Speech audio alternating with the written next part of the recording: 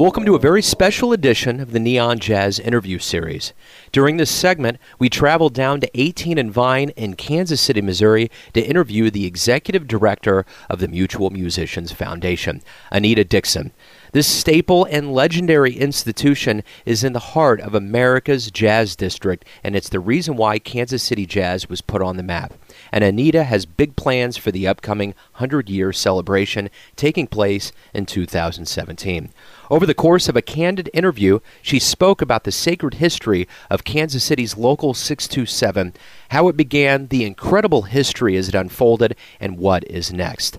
To understand Kansas City Jazz, you have to understand the Mutual Musicians Foundation. Dig this interview, my friends. Talk to me about yourself. Where were you born and raised? Well, actually, I was born about 4 blocks down the street. In Euclid a number of years ago. I won't say how many. But I'm a Kansas City born and bred person. My mother moved away in the early 60s.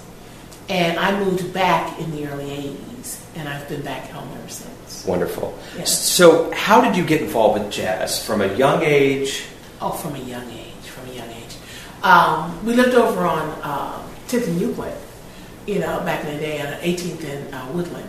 And it was tradition during the summertime to go into Parade Park and a number of places when it would get hot. A lot of the families would just come out. The African American community was so contained. Yeah. And a lot of the families would come out and go into the park and listen to music. That was part of the park system and stuff. Little did I know I was listening to Count Basie or people like that. It was just a lot of fun, and that's what we did. Yeah. So it was growing up with it. I remember one of the greatest arguments my parents had: who was better, Charlie Parker or the gentleman we were talking about? Lou Donaldson. Lou Donaldson. My mother just, you've lost your mind. So Lou Donaldson's much better. Blah, blah, blah. So later on, I got an opportunity to actually meet Lou Donaldson during the first works of the International Jazz Hall of Fame. I got to tell him that story. So, jazz has been a part of my life all my life. Nice. Yeah. Are you a musician? Absolutely no. That's the funny thing. I am the only non-musician on the board of directors of the Mutual Musicians Foundation. Wow. I started business in the heritage and history of African Americans many, many years ago. And the foundation was always a stop on the tour route that I would do. So the history and heritage of the area and stuff became heavily researched and things that I felt so I could present this tour. So I've been coming in and out of here.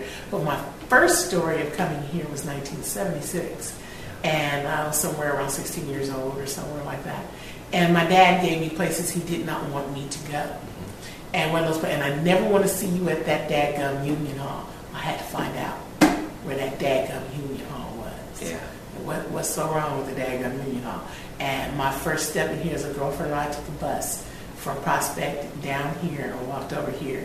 And the first person I saw sitting on the front porch was Big Joe Turner smoking a cigarette. As I was like, what is this place? Yeah. And I've been coming in and out here since then. Very nice. Who are your jazz heroes? Current or past? Either. I probably have to say Hazel Scott, the pianist, who was just incredible. That Mary Lou Williams, that if I were to say if there were any heroes, it would be those women that didn't get the opportunities or the recognition that the guys did. Would be Hazel Scott and Mary Lou Williams, because they were directors and composers and they did everything the guys did. They just didn't get the recognition that they did. So those are probably my two biggest heroes. So let's go back to when you came in here the first time, and you've been here ever since. How did you become the director? How did you get really woven into the fabric? Well, it was a lot of controversy since the early 90s. I've been doing a lot of tours down here, so the foundation became very important on the history. When I did tours of the African American community, it became very, very important as part of things. So as they started building 18th and Vine and tearing down the buildings and things like that, I was very concerned about the culture and the preservation of that. So I started getting involved a lot during international scene. But many years ago, I used to work with that gentleman, Eddie Baker, when he was first conceiving the International Jazz Hall of Fame. And I was one of his gophers, one of his, marketing people that assisted in that. So I saw one transition to another transition to another transition, and it was kind of disturbing. And somewhere around 2009, when this place was having such upheaval that a lot of people know what's going on and things like that. Some people were here that people didn't think should be here, and a number of other things. It's just ancient history now. But I kind of walked in on that and saw that there was not enough organizational thought to be able to move this forward. Yeah. Everybody had an agenda, but none of it surrounded the preservation of the music. Right. It was all about tourism, or all about marketing, or all about that. And, like they say, truth is stranger than fiction. All you have to do is take the truth of the place and get that known, and then everything else kind of falls into place, and that's what's starting to happen. Wonderful. So, if you could go back in time and be down here during the heyday of 18 and Vine, what's the most intriguing thing? What would you want to see? If I could be here in this place or on 18th and Vine? Either one. There's a lot going on here. So if it's here or if it's down more on 18 and Vine, what would you want to have witnessed, be a fly on the wall to see? I would have liked to have been at the Battle of the Bands. Yeah. I would have liked to have been May 5th, 1930, Battle of the Bands, when they dedicated this place the day before and held that big party that night. I would have liked to have done that. Very cool. Yeah, sometimes I even imagine myself, what I would have dressed and what I would have worn and stuff, because I'm a big 40s, 30s Art Deco person. Yeah. What I would have done, who would have been my date, all of that. I would have been married to one of these big guys. Yeah. Yep. At that particular time, I would have been either that or a muse. Yeah. Something cool like that. Yeah. But that's what I would have liked. That's the day. That's the evening in the day I would have liked to have been at the Battle of the Bands. Very cool. Who do you think are the top 5 musicians that ever came out of Kansas City? Without question, Jamie Chan, Charlie Parker, of course, Ben Webster, Mary Lou Williams, who didn't come out of here, but she's a big part of this. And for my personal favorite, Eddie Baker. Very nice. What's the greatest thing about Kansas City? That it occupies one place in global history that is probably second to none. We are one of the 4 pillars of the creation of the entire genre of jazz. And if Kansas City would only know how incredibly cool that was, then they would stop fighting. Do you know that if Kansas City would realize that, to the extent that we know it here, that we would probably not have any more economic development problems if we would just cater completely and entirely to that culture and that understanding of that being a pillar of the creation of the only indigenous art form known to America. That's strong. That's what we literally stand on. We don't compromise. We don't back up off of that. We're the greatest thing since sliced bread and peanut butter, and we're just not going to compromise it for a marketing plan. Absolutely. So let me ask you some questions about the foundation. It started in 1917. Right. Casey's Local 627. Why did it begin? It began out of necessity, as anything would be. And when you're talking about the turn of the 20th century, you're talking about X amount of years removed from slavery, okay, where this music had become the music of the affluent, the Astors, the Pierponts, these people. They hired us, okay, and in hiring anybody and anything, you get abused in that situation. So the American Federation of Musicians, which could come online at the first of that, began to recognize, somewhere around the first of the turn of the century after the gay 90s, and so began to recognize the contributions of the African Americans' music. So they offered them the opportunity of having the chapters of protection underneath the union, as many people were, Teamsters and pipe, people. This was the union movement. Yeah. So we became local number 627 American Federation of Musicians in 1917.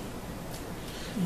So, talk to me about the story of the foundation. If you had there's a long, sprawling history from 1917 to today. Mm-hmm. We're going on the 100-year. Mm-hmm. Give me kind of a synopsis of the history. Are you talking about the foundation or the organization as a union? Because the organization is a union. Organization is a union. Probably, we are able to mark what other organizations in this cultural vein of music cannot mark. They give you a circa and everything, around about this time. But we have a definite year. And that definite year gives us background like nobody,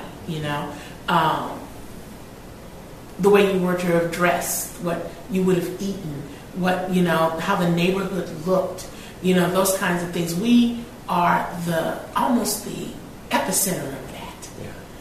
Because around us were homes and businesses and things, but everything revolves around music and humanity, no matter what you do. Yeah. Okay? So we're the epicenter of what was to become Kansas City. As much as some people, it was Pendergast, what was this? What was the Stockyard? So, yes, it was all of that. Yeah. But when you think of being an epicenter, when you think of being a cultural contribution to the world, the union brought in opportunity, like unions tend to do. It brought in economic opportunity. It gave people who wanted to use this as a vocation, as something they did in life. They worked as teachers and things like that, but at night, they did this, but it was always the music, it was always that. So to say, and then as it evolved, and the community involved, and the various things that were happening when you're talking about, World War I, World War II, the Civil Rights Movement, the Korean War, all of those things encompassed us too. But we have music for each and every one of those eras, And it's the most amazing thing to sit back and be able to chronicle the history of man through his music, and then holding so much of a history of a music that it boggles my mind sometimes to think about, 100 years of anything. 100 years of being born in America, 100 years of that. Who gets to hit that mark? Yeah. Absolutely. Absolutely. Yeah. Who gets to hit that? So as a shrine down here, how important is the foundation in the history of people understanding 18 and Vine and that lore? It is the most important thing, because we're the roots that produce the fruits. We are the reason why Kansas City is on the map all over the world. And say what you will, but nobody knows Kansas City for anything else. I mean, yay, barbecue, I'm with them. Okay, yay, Liberty Memorial, I'm definitely with that. I'm definitely with that. But when the world says Kansas City, the world says jazz. Yeah. What do you say to that kind of history? Yeah. What do you say to that? Yeah. Nothing other than that's the most brilliant thing ever. Absolutely. So let's talk about a little bit of the history. William Shaw, 20 years. Mm-hmm. What did he do? He gave the basis for what running this place actually meant. Now, when you're talking about a 20-year presidency, during the 1920s and 30s and 40s, you're talking about a guy that had to be part musician, part gangster.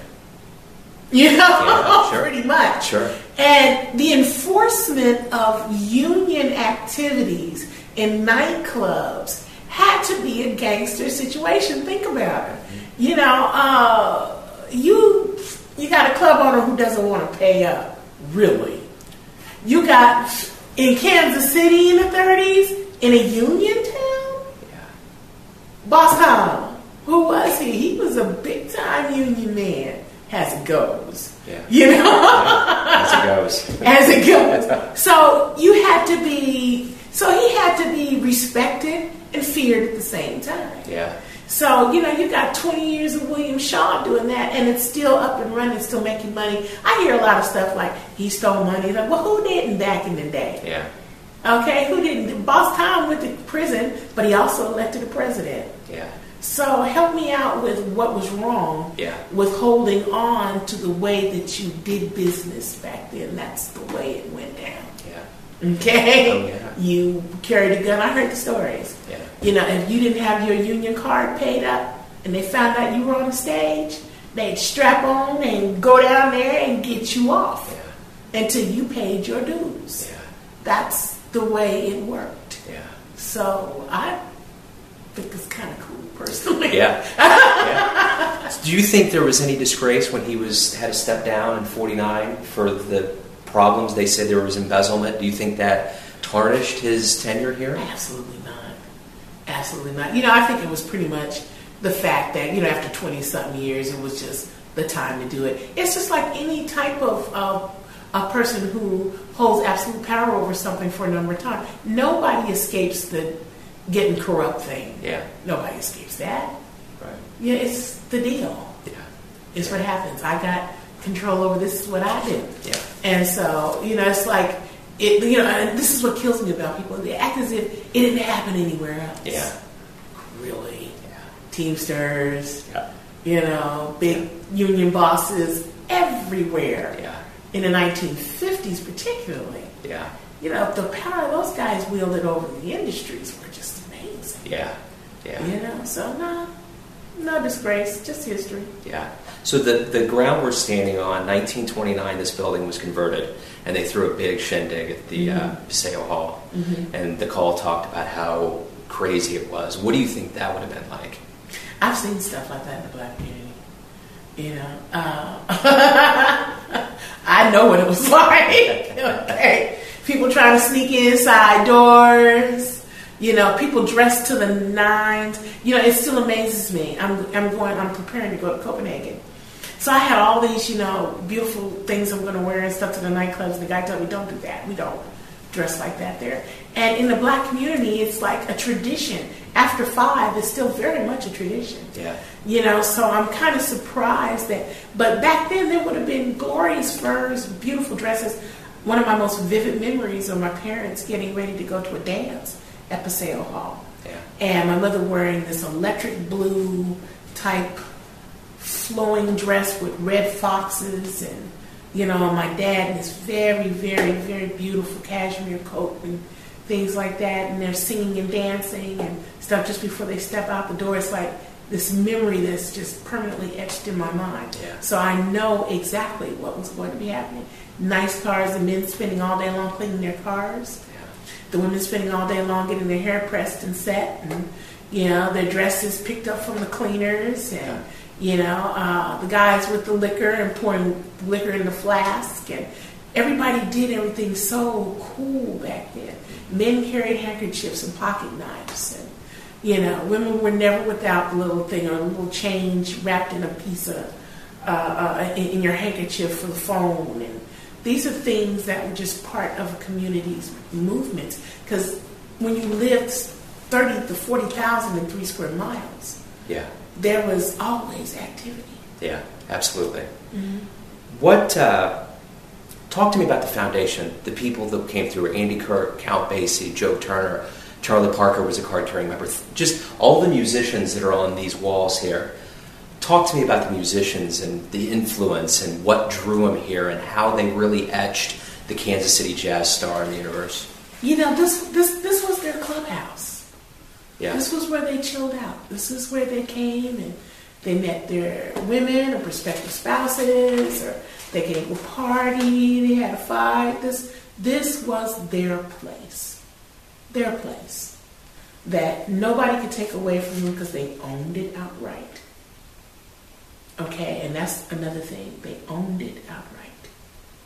It wasn't a part of the American Federation of Musicians. It was theirs. Mm-hmm. Okay? So, the musicians coming in and out of here, I'm telling you, the spirits, sometimes I just sit in here when I'm looking for inspiration about what do I do next? What do I do? And I just come down here sometimes and I just sit and listen. and I'll get a chuckle in my brain, or I'll get an idea from one of the pictures, or something I want to wear, or something always comes out of here. So I know the spirits still dominate what goes on here, and why it is still such a, like catching your throat when you come in the door. When we had the paranormal people here, they were just absolutely, they walked out like they were on 10 feet of clouds. Like, oh my God, did you see us? I saw it, I felt it, but I see it and feel it all the time. Yeah. So they kind of like imprinted the place with the purpose that we adhere to now. Wonderful. So we're coming up on 100 years. What's going to happen? What kind of celebrations? What do you want this town and the world to know about the foundation and its place in history? I want this, first of all, we hold a responsibility to those who came before us. I want them to know that we remember how important this was. Because I'm that kind of person spiritually. I believe that they came to do what they did and left us a responsibility. And sometimes I see that responsibility shirked in a number of ways, but I want to see them appeased first. That everything that I lived for and everything that I came to do, I made sure that people remembered them first and foremost. Celebration-wise, it's once the momentum gains, and I feel that happening after I get back from Copenhagen and paying our dues to Ben Webster's, I see a celebration that is second to none on a global basis. Look at what's happening to jazz globally. The International Jazz Day celebration. Osaka, Japan, Istanbul, Turkey. These people are beginning to understand that jazz is such a world thing that Kansas City will not be able to contain the whole thing. Yeah. They just can't. Yeah. Thus the conference for next year. Yeah. Thus the reaching out to say that the world, once the world realizes what's happened here, it's going to change Kansas City. Yeah. Mm-hmm. What, if people are doing research and really looking into the foundation, what do you know about this place that a lot of people don't know? That's a good one. What do I know about this place? That you can dispense. Okay. What do I know about this place that a lot of people don't know? Probably that what the present wood and things on the walls and the way it looks outside is actually the upgrade of the 1980s.